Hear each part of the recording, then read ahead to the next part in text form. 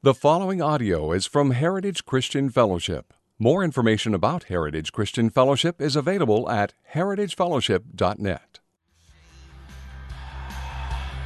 Morning, church. How we doing today? Grab your Bibles if you would. Turn to Luke chapter 12. If you don't have a Bible, stick a hand up nice and high. We will make sure that you get one so you can follow along with us and know that I'm not lying at you.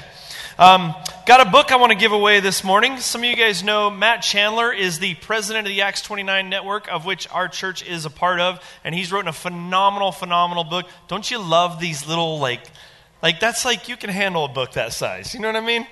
Maybe I just have seminary hangover, but I'm really enjoying the little bitty books right now. So anyway, this book is called Take Heart: Christian Courage in an Age of Unbelief. And in a place where a lot of times we as Christians can see things that maybe are going against Christianity or directions in the culture or whatever, it can be so tempting for us to kind of go the route of, oh man, everything's getting terrible and all this. But Chandler pushes back on that as like, man, this is a great time to be a Christian. This is the kind of times when the church has thrived, and it's just a really good practical book. So after service, let me preach first. But after service, because you guys like rush up here and stuff, if you get one, what are our rules? You have to what? You have to read it. It is a book. And then you have to do what with it after? Pass it along. Right on. Church at the fair was fun. Right? Wow. That was interesting.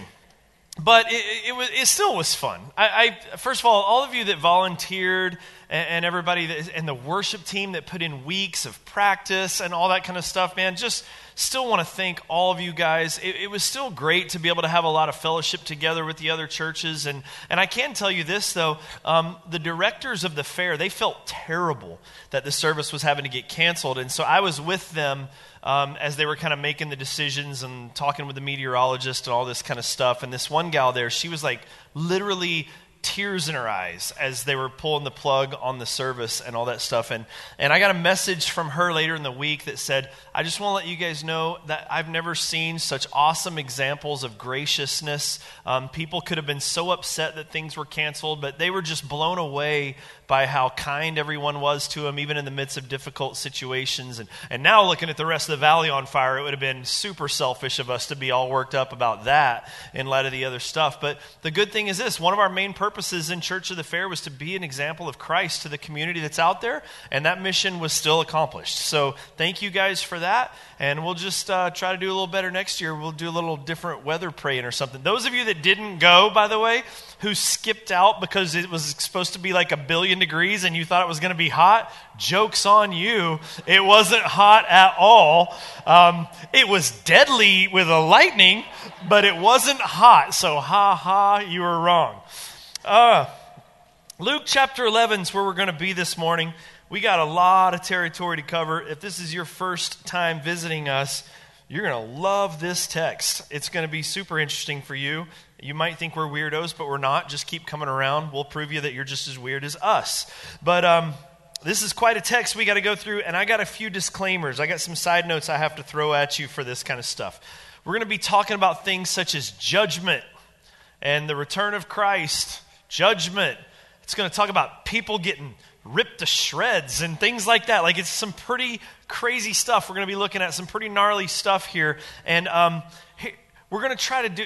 So even in studying this, I have felt myself get pulled in lots of different directions, chasing rabbit trail after rabbit trail after rabbit trail about some of the things Jesus is talking about. And here's what we're going to try really hard not to do this morning is chase those rabbit trails.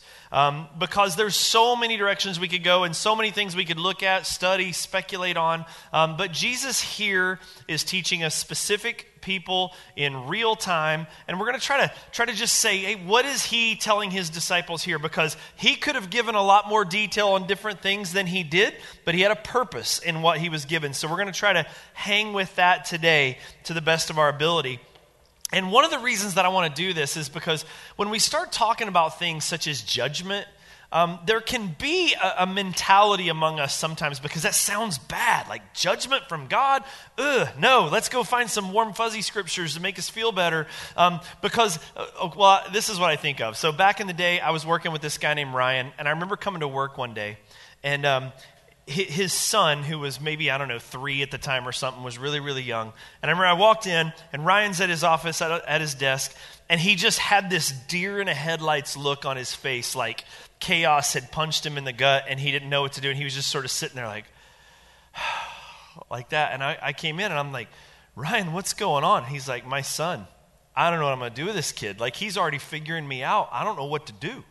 And he's telling about some situation where the kid was misbehaving and he's trying to discipline him and it's not working and he's not getting anywhere. And he said he got to a point with this kid, he goes, if I have to deal with this one more time, you're about to get a spanking. And he said, my son literally goes, a hard one or a medium one? And he was like, at that moment, I knew I was done. Like, what am I supposed to? He's doing the math to go, maybe it's worth it anyway. I don't know, kind of a thing. And and then he's looking into his future like this is what it's going to be. Well, there's a way we can do this with Scripture. When we talk about things like judgment. Like in this text, we're going to see the mission of the church as well as God calling, saying, hey, I'm coming back again, by the way. You're going to stand before me, by the way. I'm coming back again. And what we can do is become like that kid that goes, but hold on. Judgment, what does that really mean?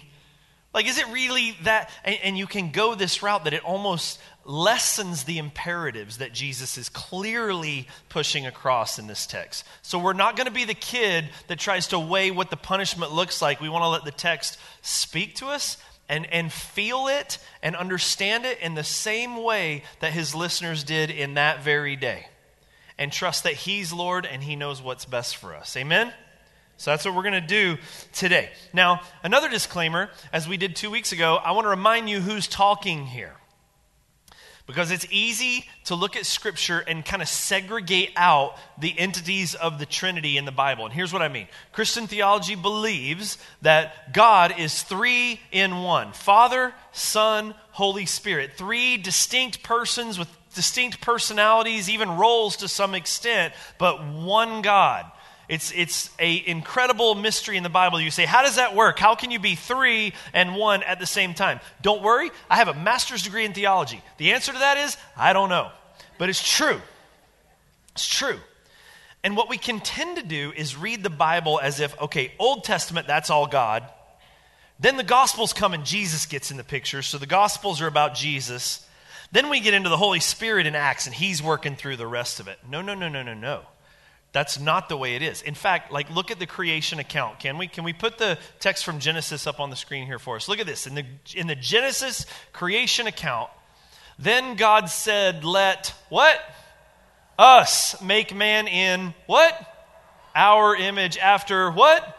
Our likeness. Now, I went to public schools in the South, but that seems plural to me.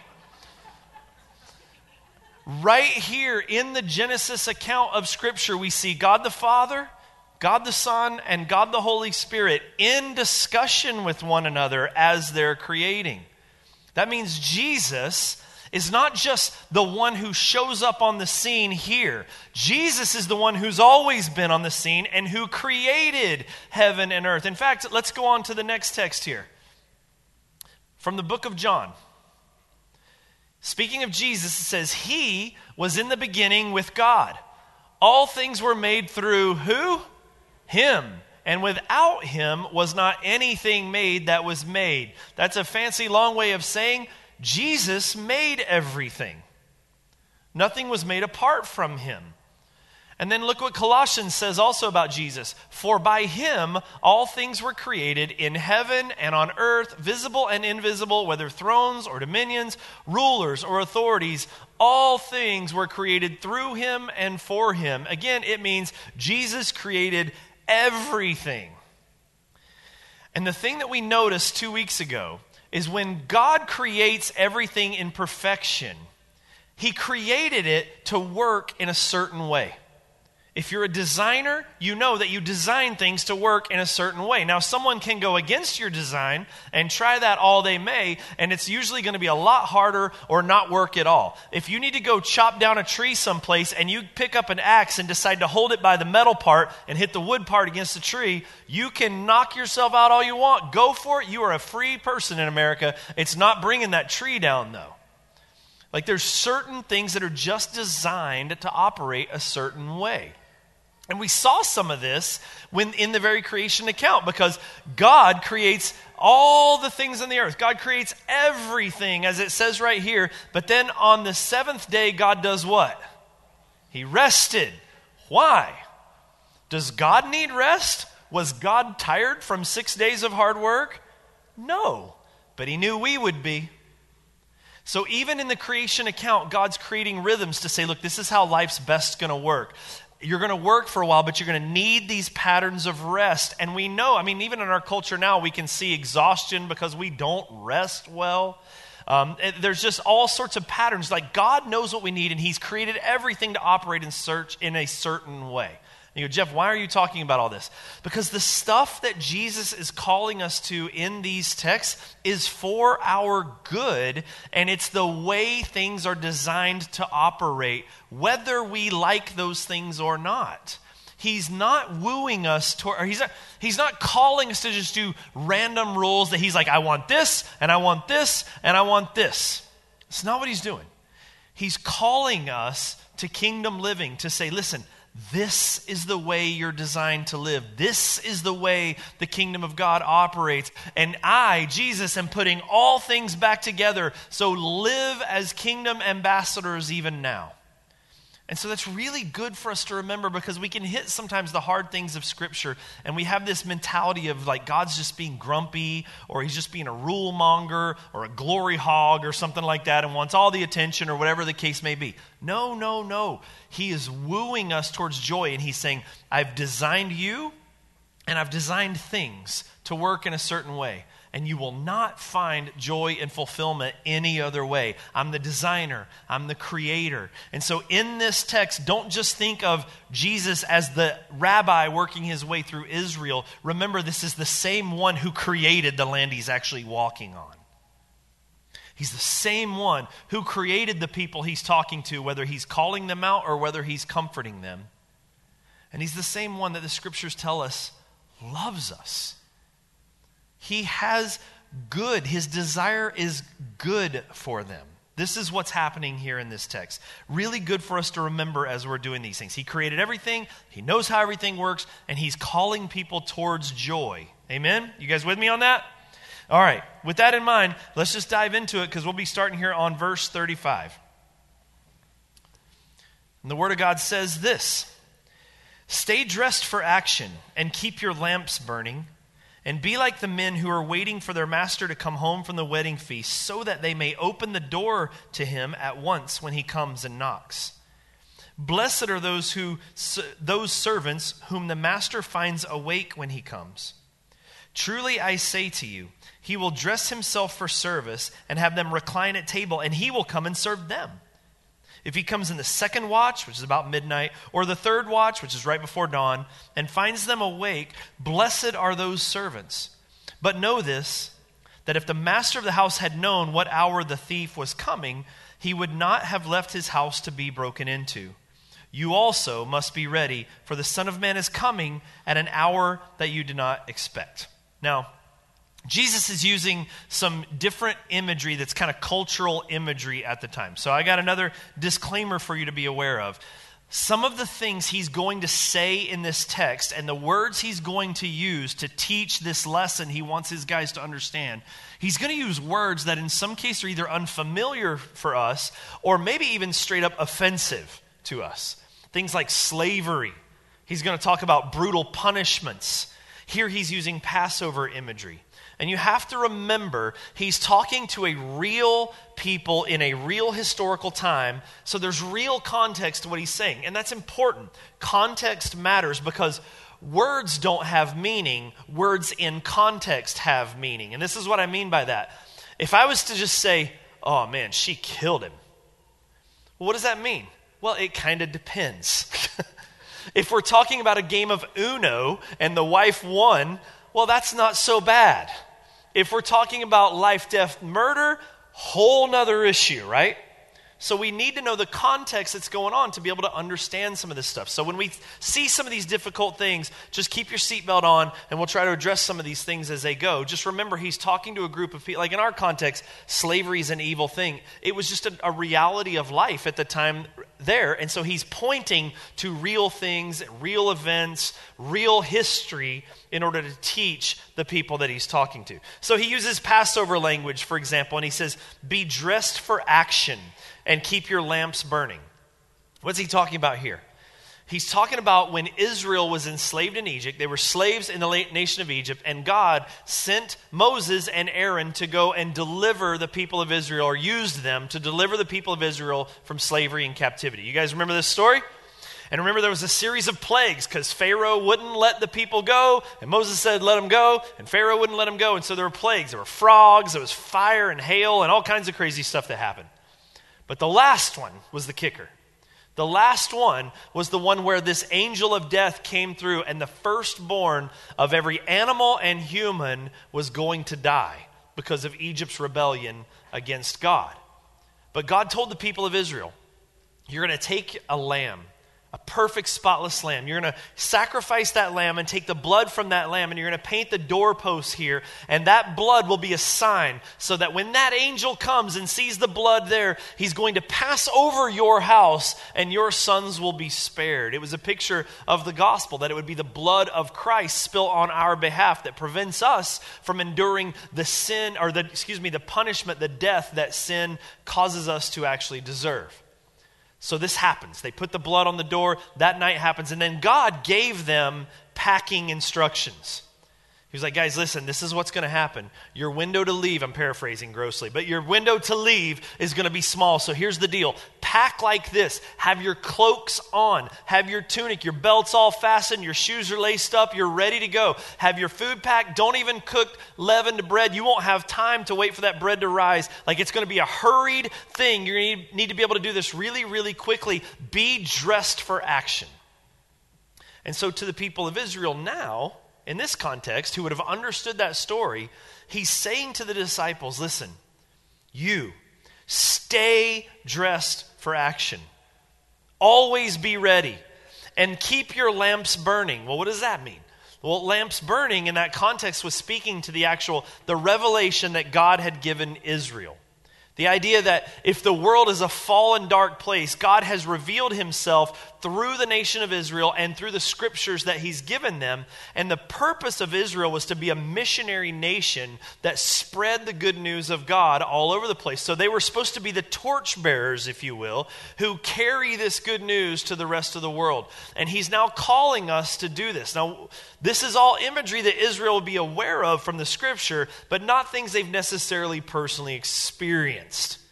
Because Israel has failed greatly in this situation. But he's calling the church. He's like, listen, always be ready.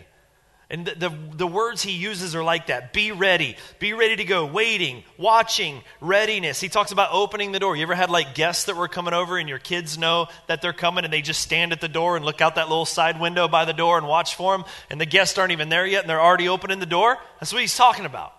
Like, always be ready for the master's coming. And be like men who are waiting on their master to come home from the wedding feast, so that they may open the door at once when he comes and knocks. Blessed are those servants that he finds awake. So another cultural image, but this is important. This is going to carry us through the rest of the text. So the idea was this. The master at the home has gone away to be part of a wedding feast. There he's going they're at the wedding feast, they're celebrating, they're partying, but he's left these servants that he has in his home back home. And their job is to take care of the home. Tend to the things that belong to who? The master. It's not their house, it's the master's house. Be the ones who are taking care of the master's house and being good stewards of that, knowing and doing so in such a way that you're aware he could be coming home at any minute. And so you're living that way. You want to be about your job, not asleep on the couch, not doing your work, but when the master comes, you want to see that things are taken care of, that they're in great shape. And you don't want to be like me when my wife goes out of town. And this is what I mean by that. Not long ago, my wife went out of town. She went up to Portland to do some work. And oftentimes I will do this. She's in the room right now, so I'm exposing myself, which is not a great idea, but here we go. She'll be on her way home. Me and the kids are there. We're watching movies, whatever the case may be. And I'm like, hey, have you guys left yet? Yeah. Okay, they just left. 4.5 hours from Portland. They might stop from lunch. I'm doing the math. Hey, call me when you get to Roseburg. Now, why? Because I'm on the couch. Or playing with the kids, or whatever the case may be. Why Roseburg? I figure it's about an hour and a half-ish away, something like that. I can probably make the place look okay within an hour and a half, and that way she doesn't come home, find a mess in the kitchen, and I'm laying on the couch. I could probably pull that off. So, hey, honey, oh, good, glad you're making it, glad everything's safe. Why don't you just give me a call when you get to Roseburg, let me know how you're doing. Call from Roseburg comes, what happens? All right, kids, here's what I need. I need you to vacuum, I need you to, and all this kind of stuff, right? Okay. Israel was supposed to be waiting on the Messiah. And who's here? He's here. And they've missed it. But there's a further context that now he's teaching the church and teaching his disciples. Hey, listen, church, you are to live in such a way that you're always ready for the moment that Jesus arrives. Jesus, when he comes back, and it is an undeniable fact of Scripture, we argue left and right about when and all of that kind of stuff. But he's coming back, and we don't know when, but he's not calling when he gets to Roseburg. He's not going to do it. He's just going to be here. And he's calling us as Christians to live in this kingdom mindset in such a way that we are always ready. And if you think about it, sometimes we think of it like we got to live really, really good so that when he comes, we're proud and then it's a break. No. When he comes, we are kingdom ambassadors with him, installing the new kingdom of God here on earth. So he's saying you are to live now as if the kingdom was already here in its full present state. Not waiting and going, all right, I'll get there eventually. But right now, I'm just going to kick back and rest for a little while. And I'll tell you guys. So this is the theological word here is eschatology, study of the end times. And I'll be honest with you, I always get a little bit nervous when we're going into texts that talk about the second coming, about the return of Jesus and eschatology. And here's why. Because we can get so caught up in the details and focusing on the when and what's it going to look like and all of that kind of stuff that we can live in such a way that we're like, okay, I'll get ready when he gets to Roseburg. Right now I'm kind of watching, and I don't know, I look at the world events right now, maybe he's around Eugene, it looks pretty close. But when he gets to Roseburg, I'll know because this will happen and this will happen, I think. I know everybody argues on it, but I got it all figured out. So when it gets to here, I'll know. That's not what Christians are called to live. Some of the people who do the least kingdom work are some people who know the most about the second coming and Revelation and all that kind of stuff. Is that stuff bad? Of course not. It's in Scripture. But what's the point? The point is, hey, persevere. It's worth it. There are good things coming. I haven't left you as orphans. I'm coming back for you. I'm going to rescue you from the fallenness that's there. But live ready. Church, don't let the light go out on your lamp. Well, we know what that means if you know very much about any of the Jesus teachings you've ever heard, even maybe since Sunday school, that we're to be a light into the world. We've been given the gospel, and it is our job as the church to do everything that Israel didn't do. We're to be the ones that are these kingdom representatives that as we are blessed, we then are a blessing to others. Remember, this all comes right after his teachings about money. His teachings about worries over where we're going to live. His teachings over status through clothing and all those kind of things. And that's not the way he's calling us to live. He's saying, listen, you need to live now as if Jesus is at the door. You need to live now as if he's going to be here any moment. And living now means, well, we're going to see some more of this, but it's some of this stuff that we're seeing even as we go through Luke. And if you guys ever you're looking like, man, the 5-year plan that we kind of rolled out a few weeks ago and all that kind of stuff, like, why would you do all that? Why would you do all that? Because, man, the more we study these things and the more we see these things, the more we're like, man, Jesus is really serious about us doing this stuff. And so we just want to mobilize and do the best that we can so that when the master comes, we're found faithful. And look at the things that he says. When the master returned from the wedding, what is it that would happen? Well, the idea was the servants are all here, and they're kind of taking care of everything. They're making sure the house is in good order. Remember, they don't own it. They're just stewards. And when the master returns from the wedding ceremony, what does it say happens? The master becomes a servant, and he turns around and he starts blessing and serving the servants that are actually there. It's like he came back from this feast and he's like, you guys have done so great, man. I'm going to reward you guys. Look, I'm going to serve you now. Well, there's two ways of looking at that. First of all, again, who's here speaking? Jesus. And he's right there with them. And what did Jesus end up doing? Well, he says it throughout the scriptures over and over. Things like, I didn't come to be served, but to serve. Remember the Last Supper? He disrobes himself, takes on the robe of a servant. He serves a meal to his disciples. He washes their feet.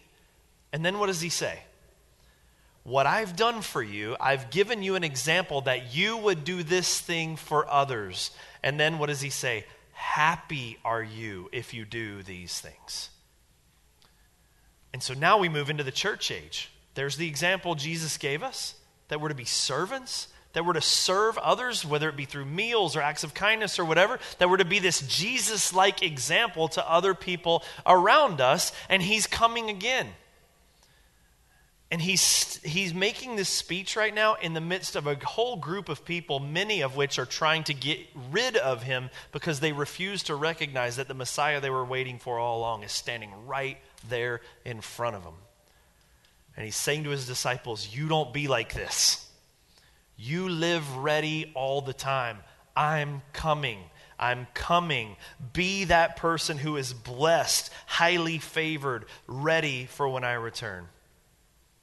And think about the overall context. I mean, remember how this whole thing started out. It started out with a dinner. You guys remember that? It's been a long time since we were in that part because we teach slow apparently. But it started at a dinner that some Pharisees put on, and they start grilling Jesus, and he pronounced 3 woes on them, remember? For each of them, he's like, hey, woe unto you, woe unto you, woe unto you. And he was calling them out. You guys, the religious leaders who are supposed to be leading people out here, you're living like this and your heart is nothing like me. Oh, you do things on the outside, you're all polished, you look the part, you look churchy and pure and holy, but your hearts are decaying. You're doing all of this stuff for yourself. You're doing all of this stuff for your own attention. You're doing all this stuff because you're basically gluttonous and you want everyone to think of you as being esteemed and lifted up rather than esteeming and lifting me up. Your hearts are far from me. And then remember that one dude that piped up when he shouldn't have? Like he's that guy that's like, oh, master, you offend us too. And the guy goes, well, and Jesus is like, okay, well, I got some for you too. And then he turns to the lawyers and scribes and he says, you're throwing burdens on people. You're not helping anyone. And he goes on and on with these guys. And so he gets up from the meal and he's leaving the meal. And the scriptures tell us that these Pharisees and scribes are following him like they're still trying to get him. So as he's leaving the meal, they're going, yeah, but hang on, but what about this? Oh, yeah, and what about that? And they're like following him, pursuing him, trying to bait him into these arguments, trying to catch him. And this crowd develops. And so now he's got these people around him. He's got his disciples. He's got these scribes and Pharisees that are all out to get him. And he turns to him and he starts teaching. And what are his teachings? He starts out as Jeremy just wonderfully walked us through. He's like, listen, don't be hypocrites like these guys. They preach one thing, they live something else completely. They're actors like they're wearing masks. Don't be like that. He goes into, and by the way, if you live against what they're calling to do, if you live for my kingdom, men are going to persecute you, but you don't fear that. Don't be afraid of what some man can do to you. The worst thing he can do to you is kill you. And you go, well, that seems pretty bad. Well, maybe, unless you think about one who can cast to hell or place you in heaven. That's where your fear should really be. And then he moves into, though, these issues of how to live in such a way that just honors God. He talks about this idea of fears, and he talks about anxieties, and he's like, look. Don't worry. Don't be anxious. Don't be caught up in how you're supposed to live. Remember that guy chimes in and says, Master, my brother has not shared his inheritance with me. Make him divide it. And Jesus doesn't even answer him. He's just kind of like, look, you guys are worrying about the wrong things. You need to live and seek the kingdom of God first. Don't worry. And he does it in such a gracious, it's like he gets more and more tender and gracious as he's talking to his disciples. And he reminds them, first and foremost, he's like, listen, you have a father. Your father is good. Your father loves you. Your Father, look how he takes care of this bird, or look how he takes care of this lily. Aren't you worth more than them? So you don't need to have fear. You don't need to have anxiety. Don't worry about that. Don't make money your idol. Don't make power or prestige your idol. Follow me. You have a good Father. He'll take care of you. And so he comes out of that call, and he's like, and stay ready. Live this way, because he's returning. This is what Jesus has called us to. But Peter chimes in. We love Peter. Amen if you love Peter. Because Peter says the things either we would say or the things we would want to say, but we're too chicken to say. At least he has boldness, or it might be stupidity. But Peter chimes in. Verse 41, and Peter said, Lord, are you telling this parable for us all? So think about him right there. Jesus uses this parable talking about this faithful servant, like, hey, be ready. Master's going to come. There's work to do. Be faithful. Tend the things that he's left you in care of. And Peter's like, yeah, but you're talking to them though, right? Not us. I mean, because these guys clearly have work to do, and we're your favored ones. So clearly you don't mean us, right? God, I mean, we're going to be the ones telling everybody what to do and standing up and looking kind of holy. Like, that doesn't really apply to us too, does it, Jesus? And that's not that far-fetched of a leap for Peter to make, because that's the example that the Israeli religious leadership has set for him throughout history.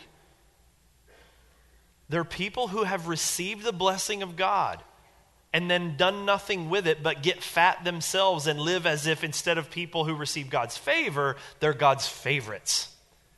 And in the same way, they were to be the missionary nation that carried that torch out into the world and showed people who God is and taught people about God's love. They've not done any of that, and they've just sat back, and really they've divided the entire world into Jew and Gentile. God's favored, and all those people we don't even want to be in contact with. And here's Peter. Yeah, but we're your favorites, right? That doesn't really apply to me, right? It's not us, right? Church, hear me, because Jesus is now talking directly to his disciples. He's talking against those that would say, yeah, I'm watched for the second coming. I'm ready for Christ to come.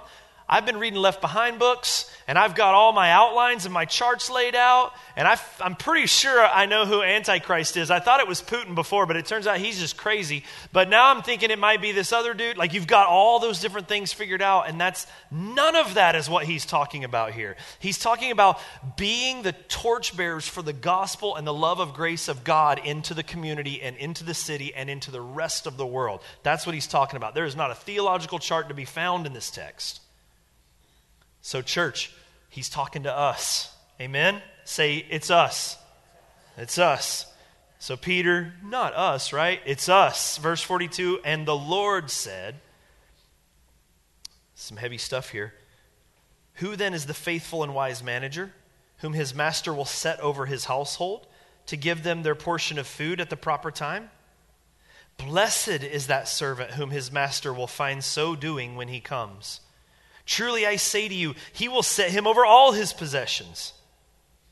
But if that servant says to himself, my master is delayed in coming, and begins to beat the male and female servants and to eat and drink and get drunk, the master of that servant will come on a day when he does not expect him, and at an hour he does not know, and will cut him in pieces and put him with the unfaithful. And that servant who knew his master's will, but did not get ready or act according to his will receive a severe beating. But the one who did not know and did what deserved a beating will receive a light beating. Everyone to whom much was given, of him much will be required. And from him to whom they entrusted much, they will demand more. Woo! Jeff, quick, get to a light, fluffy passage. Not going to happen. Now, 3 things to understand here. First is this. Again, these are terms and situations that are common in their context. Don't forget, like, capital punishment then included crucifixion that would leave the dead body sitting outside the city gates as a warning to everybody. So it was a very brutal time in that way. Second of all, notice that Jesus is referred to here as Lord. It's going to happen 9 more times throughout this passage. The names of God, the different names that are used, are always used with a certain intentionality. Like we saw in the text regarding fear and anxiety, Jesus is talking about the Father. He wants you to understand there is a caring, loving Father that will encourage you, that will comfort you, that will take care of you. Here, he's talking Lord. This is sovereign King, ruler of all, Lord. Like someone to be respected, that we don't have position to trifle with. And then the third one is this. Remember, Peter's trying to get out of this. Peter's going, yeah, but this isn't us, right? And so Jesus' story is given in response to Peter saying, but not us. We don't have to do anything, right? So he's talking to us. And the things he talks about, this parable he gives, is that the follower of Christ, the servant waiting on the return of Jesus, can fall into one of 2 categories. The first one is a conscientious steward of God's property. Someone who is faithfully caring for what has been put into his stewardship. And if you remember 2 weeks ago, we talked about the idea that for the Christian, whether it be money, property, whatever the case may be, there's not ownership, there's stewardship. Because we recognize everything we have is a gift from God that we are to steward. It's been given that we might be responsible for using it in a way that honors God and spreads the kingdom of God. And he's saying, hey, for that servant, I'm going to put him in charge of all of my things. Interestingly enough, too, that he actually says, blessed is the servant, in that first question, 42, who is the faithful and wise manager, whom his master will set over his household to give him their portion of food at the proper time. Like I'm taking care of him. This guy is actually serving others on my behalf. It's the faithful, conscientious steward. And I don't want to blow too much for you here, but I'll give you the shortcut to the quiz. This is the one we want. That's the good one. The next one, not so much. So the first one is this servant who is faithful steward of what God's given him. The second one, he tells the story of this servant who the master's gone, and he's like, the master's not going to be back anytime soon. And so he starts beating the other servants.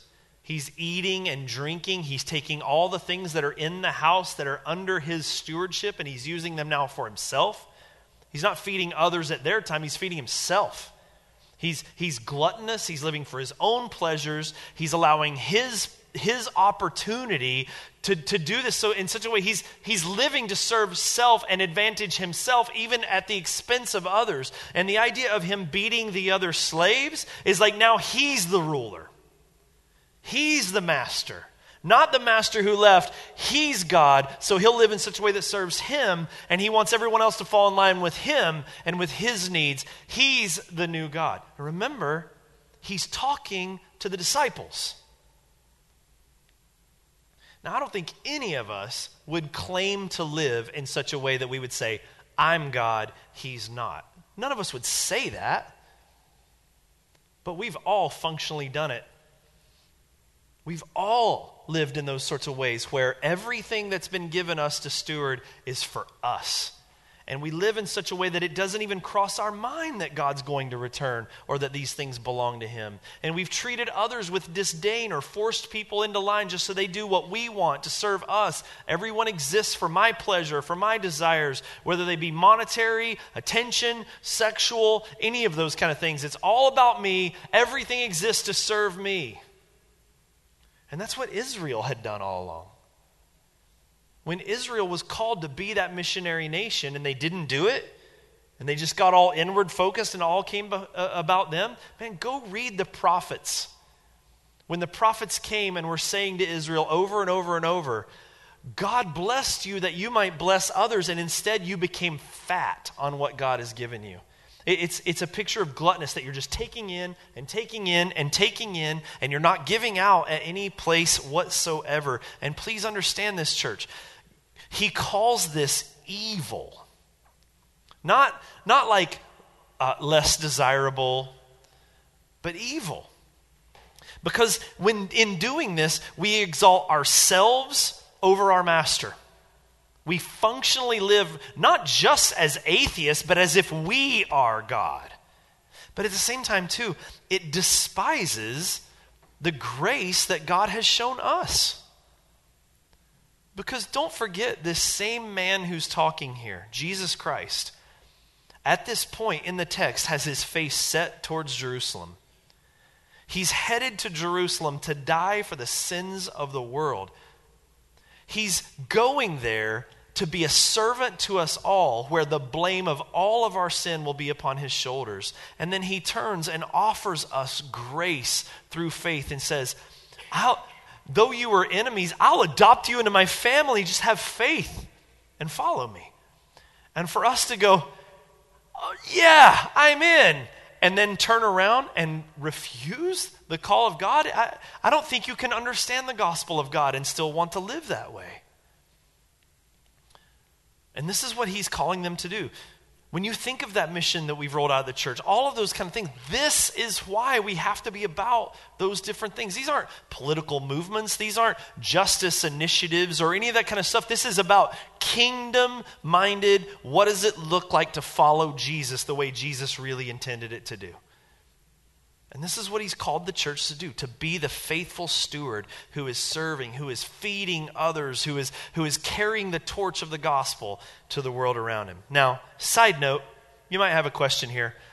Why is God so mean, though? I mean, did he really just say that? Jesus just said, I'm going to slice them into pieces? Is that really what Jesus said? Why is he so mean? I want you to understand something. We can get to some of these things, and it can be really easy to either try to explain them away or something like that. Or we can even get into the mindset that has God in the Old Testament is kind of grumpy, but then Jesus comes and he's nice, and then things kind of turn good after that. And I just want to push real hard against that for just a moment. This is really important for us to understand. In the Old Testament, when Moses went to God and said, show me your glory, we tend to think of glory almost as if like this glow or this radiance or something like that. But it's more than that. And when he's saying, show me your glory, he's saying, I want to see your essence. I want to know you. I want to know who you are. I want to know about your nature, your character. God, show me who you are. I want to experience who you are. And so when God reveals himself to Moses, he does it by declaring his name, which, as we've said, names mean something. They talk about who you are. They're talking about God's essence. And when God does this, look what it is he does. Look in Exodus. It says, the Lord passed before him, speaking of Moses, and proclaimed, the Lord, a God merciful and gracious, slow to anger and abounding in steadfast love and faithfulness, keeping steadfast love for thousands, forgiving iniquity and transgression and sin, but who will by no means clear the guilty, visiting the iniquity of the fathers on the children and the children's children to the third and fourth generation. Now, here's what can happen. We can read that and go, man, that bottom part's gnarly. On children's children and stuff, that doesn't even sound fair. What is that all about? Or we can read this kind of text like we're talking about with Jesus, and you just hit things like slave, or hit things like cut to pieces, or terms like judgment, and we just go skew negative and push God into this category where he's just mad or mean. And we forget everything else. Like, look what it says. If you were to describe yourself to someone else, my guess is the first things you would say are probably the more important things about who you are. And look what he says. God's what? First one, merciful. The second, gracious. Third, slow to anger. Fourth, abounding in steadfast love. Fifth, he's faithful. Sixth, he keeps steadfast love for thousands. Seventh, he forgives iniquity and transgression and sin. Like over and over and over. It's like before he even gets to the judgment part, he wants to press on us on his grace and his patience and his love. And the people of Israel are the total example of this. I mean, think about it. Starts in the garden. Adam and Eve, created in perfection. What do? Rebel against God. I want to be my own God. I want to call my own shots. So there's rebellion. God covers them and graciously still forgives. A sacrifice is made on their behalf. So now you have the first family. The first brothers are there. How did that go? One literally killed the other one. First family, by the way. One brother literally kills another brother. And it just keeps escalating and escalating to the point that there's a flood. There's so much sin on the world that there's a flood that has to come through and purge.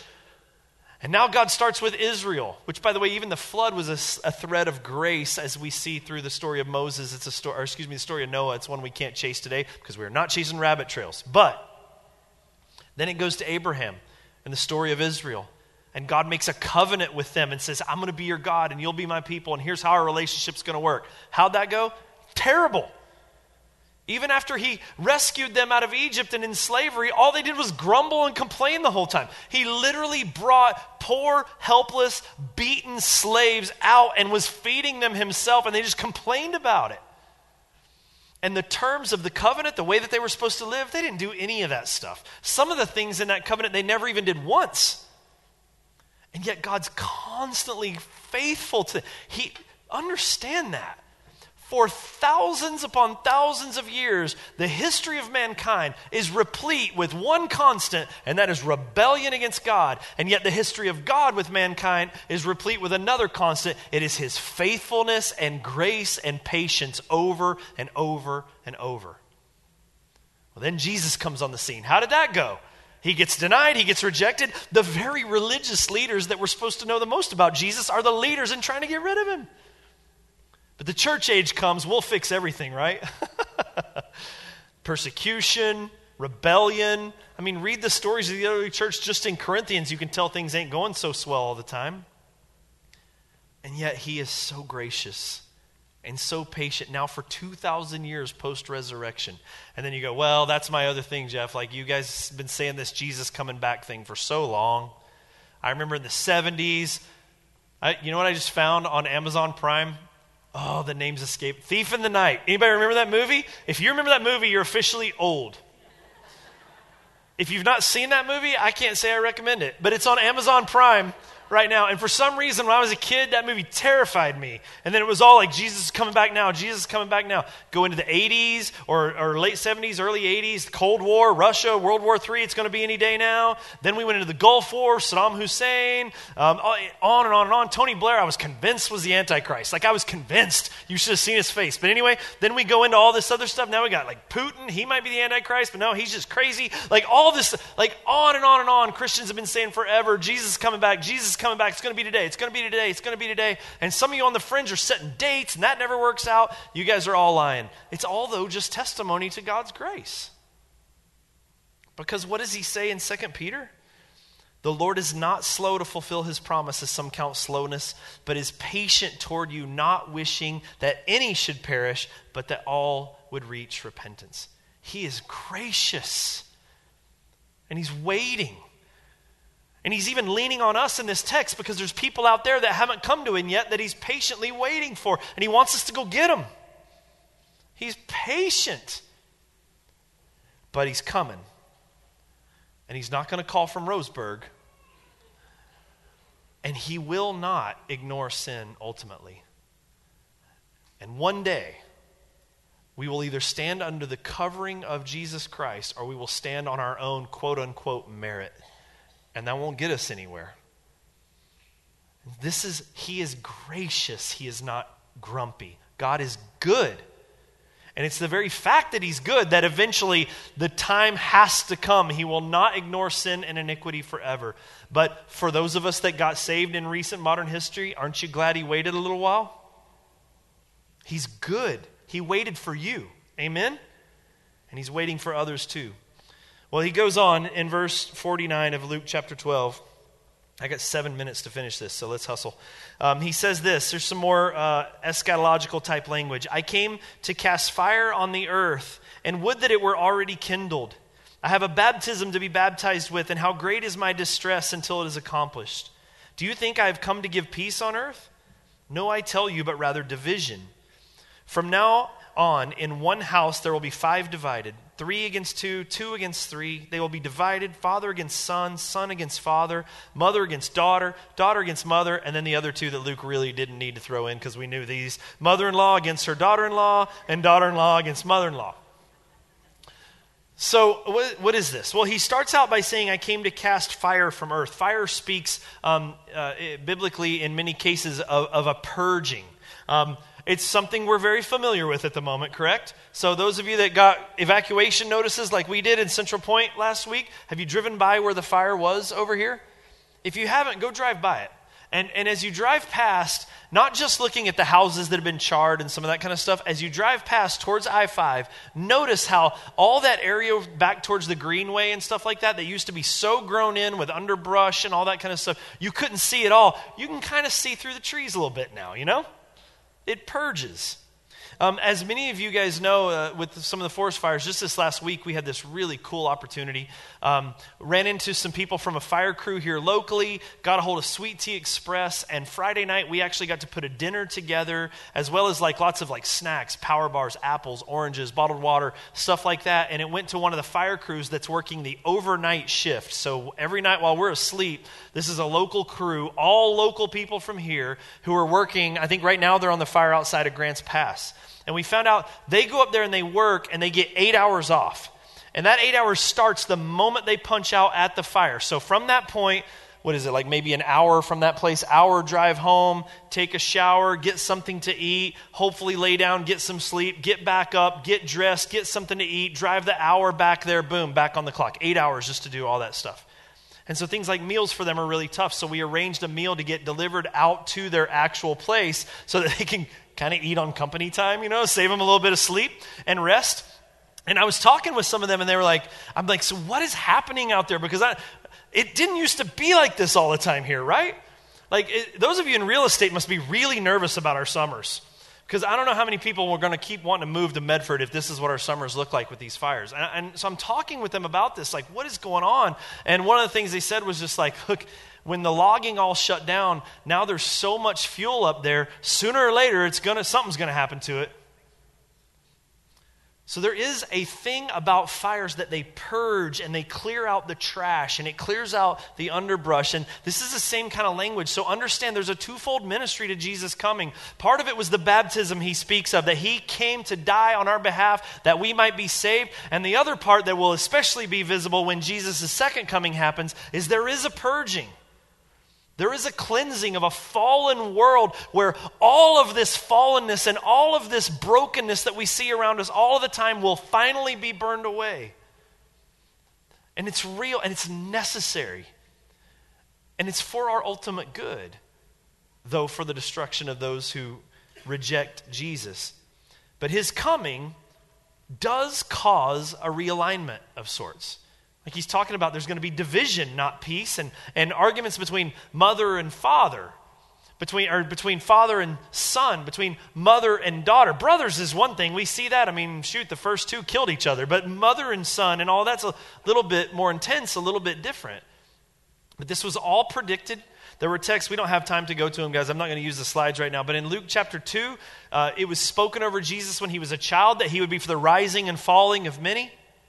But then also in Luke chapter 1, it talks about how John the Baptist was going to go before and this mission was going to take place. And in Luke 1 verse 17, it says that the purpose was going to be, and hear this, to make ready to make ready for the Lord a people prepared.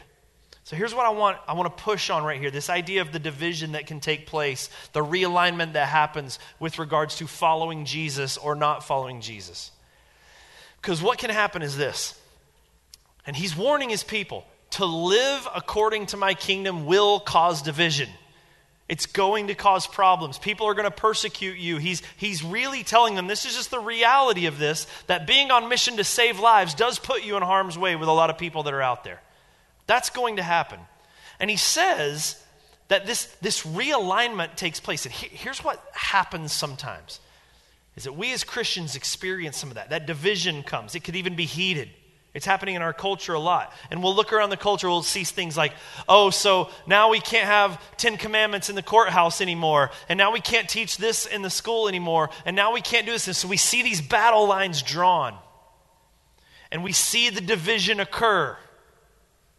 But know this, the realignment that takes place for those who are under the covering and following Jesus Christ is not for separation ultimately. He's making a people for the Lord prepared for the Lord's mission. So when those lines are drawn, what I'm saying is that we don't go, all right, and we'll just barricade up, we'll bulk up all our political arguments, we'll bulk up all our theological arguments, we'll get all our bombs and rockets ready to go to war to just beat people down. No. When those lines exist, now we know who we need to go save. That the purpose of being separated is that we become usable for God, to be on mission for Him, to do the very things that Israel never did. And too often when those lines get drawn, we just get mad, like we've lost. And we take it against us. Forget that Jesus said, look, when they reject you, look, it's about me. They're rejecting me. But the beauty of a polarized society that we live in now, where the middle ground's kind of gone, is we know exactly who we need to teach about Jesus. The people who say, I don't come to church, I don't want anything to do with your religion, are the people you need to be praying for the most. It's just made it clear for us, but it's not for isolation that, okay, that's them and we're us and now we'll just stay over here. That's what Israel did. And Israel gets called out for that. Yes, Jesus causes division, but it's to separate us for His purposes, that we might go for those that are still lost, because He loves them. And He's still trying to save them. You with me on that, church? That's really important. We got to finish. Verse 54. And so He turns to the crowds. He said also to the crowds, when you see a cloud rising in the west, by the way, we know this well after last week. Verse 54, He said to the crowds, when you see a cloud rising in the west, you say at once, a shower is coming. And so it happens. And when you see the south wind blowing, you say, there will be scorching heat. And it happens. You hypocrites.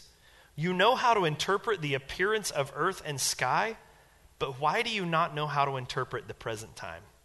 And here's what He's saying. He's like, you guys listen. And He's now turned away from the disciples to these scribes, Pharisees, the Jewish people there. It's like, you guys see clouds building up there? You know there's a storm coming. And you can predict it, and you're right. When the south winds begin to blow, you know it's going to be warmer air. That's kind of how meteorology will work down there. Those south winds bring air up from the hotter deserts down there, and it causes temperatures to rise. You feel the wind coming from the south. You know it's going to be hot. Awesome. You guys are great meteorologists. Explain to me this, though. You've been studying the Scriptures in which you're supposed to be waiting for the Messiah forever. You're waiting for the kingdom of God, and you don't even realize I'm standing right here in front of you. So you've missed this. They missed the first coming. So what's the application for us on this? That we don't miss the second coming. So whether that be the person who needs to understand who Jesus is and be saved, or whether that be us who are called to be faithful stewards of what God's given us and to be spreading the word so that other people be saved, we need to live in an understanding that He's coming and not miss it. To not be experts at reading everything else and forget what we're even doing right here. In verse 57, why do you not judge for yourselves what is right? As you go with your accuser before the magistrate, make an effort to settle with him on the way, lest he drag you to the judge, and the judge hand you over to the officer, and the officer put you in prison. I tell you, you will never get out until you have paid the very last penny. It's another cultural description. He's saying that if you and someone else are having a dispute over money, he's saying, hey, work it out now before you go to the judge. Now, some people think this is a definitive statement about how Christians should handle legal matters. That is not what this is. It's a parable. It's an analogy. He's saying, if you had a problem with someone over money, you should work it out now while you have a chance to work it out and kind of have even some say and be able to work with this thing. Because if you go to the judge, he'll make a decision and your input will never matter again. And there'll be an officer that'll go with you and make sure you do exactly what the judge said. But your will, your desires, your heart in the whole matter won't matter anymore once you're in front of the judge. And so what does that mean? It means church. First of all, if you don't know Jesus, you need to be the church. You need to be saved. Last week, as we stood on the stage at the Lithia Amphitheater, or is it Weimar Amphitheater now? I don't know. I get convinced. The expo grounds over there. We saw signs behind us, did we not? It was lightning popping and it was coming close. Now, most of you guys don't know this, but the fairgrounds over there, especially because of the rides they have and the shows that they do, they actually have a meteorologist over there that was monitoring that whole entire thing. And so before we even started the service last week, they said, right now we're code orange, which means could get shut down. There's a danger coming. We just need to watch and be ready. There might be some news coming that they're going to shut us all down. So we're sitting there and we're like praying backstage. Me and Dale Schaefer from the NAS, Greg Spires from First Baptist, we're all back there praying. Worship team goes out, starts playing, and oh man, you guys, the worship team, if any of you guys were out, it sounded so good. I mean, it really sounded good, and they were having, the worship team for them, Church of the Fair is like a blast, because they're on this huge stage with this massive sound system, and they're just having a ball up there playing. But we're watching across the stage, there's a little dude in a booth over there that runs kind of the monitors for the sound system, and he had the phone that was going to get the call. And so we're just watching him. And right after they get the second song started, we see him pick up the phone and hold it to his ear. And Dale looked at me and he goes, there it is. I'm like, yep. And then you may have even noticed him. He goes walking across the back of the stage right in front of everybody kind of, but comes around there, comes around to the other side, and he goes, hey guys, it's red now. We got to pull the plug. So when we went out on stage after that second song and shut it down, that wasn't really our call. The fairgrounds has to do that. And here's the thing. It wasn't a tough sell, right? Like there was lightning popping everywhere behind us. I didn't have to pry any of you out of your seats to go to the places. But here's the deal, like you could have ignored it. You could have been like, okay, I see the lightning coming. I've been told that lightning's coming. People have urged me to take shelter, but I don't want to hear any of that. I'm just going to stay out here on my own. You have the freedom to do that and to suffer accordingly. But God is gracious. Jesus is coming again, and without Jesus Christ as your covering, you will not survive his return. But he's gracious. The same Jesus who's coming again is the Jesus who died for you, who died to pay a way that you might be reunited with God. And so like Jesus is saying right here, look, don't wait till you're in front of the judge and think you're going to be able to work things out right there. It will be out of your hands at that point. But be right with God now. And then church, he ain't calling when he gets to Roseburg. He won't. And the faithful servant understands that we are stewards of all the things that have been given us, but we're also stewards of the message of the gospel, the very means of salvation by which people all over our community right now desperately need to be saved. And we have got to be found faithful and be about the kingdom's business. Amen? Man, I did okay with the rabbit trails. There's so much more that I could talk about, but my clock says 0-0, and I'm going to cut you guys loose. So will you stand and let's pray.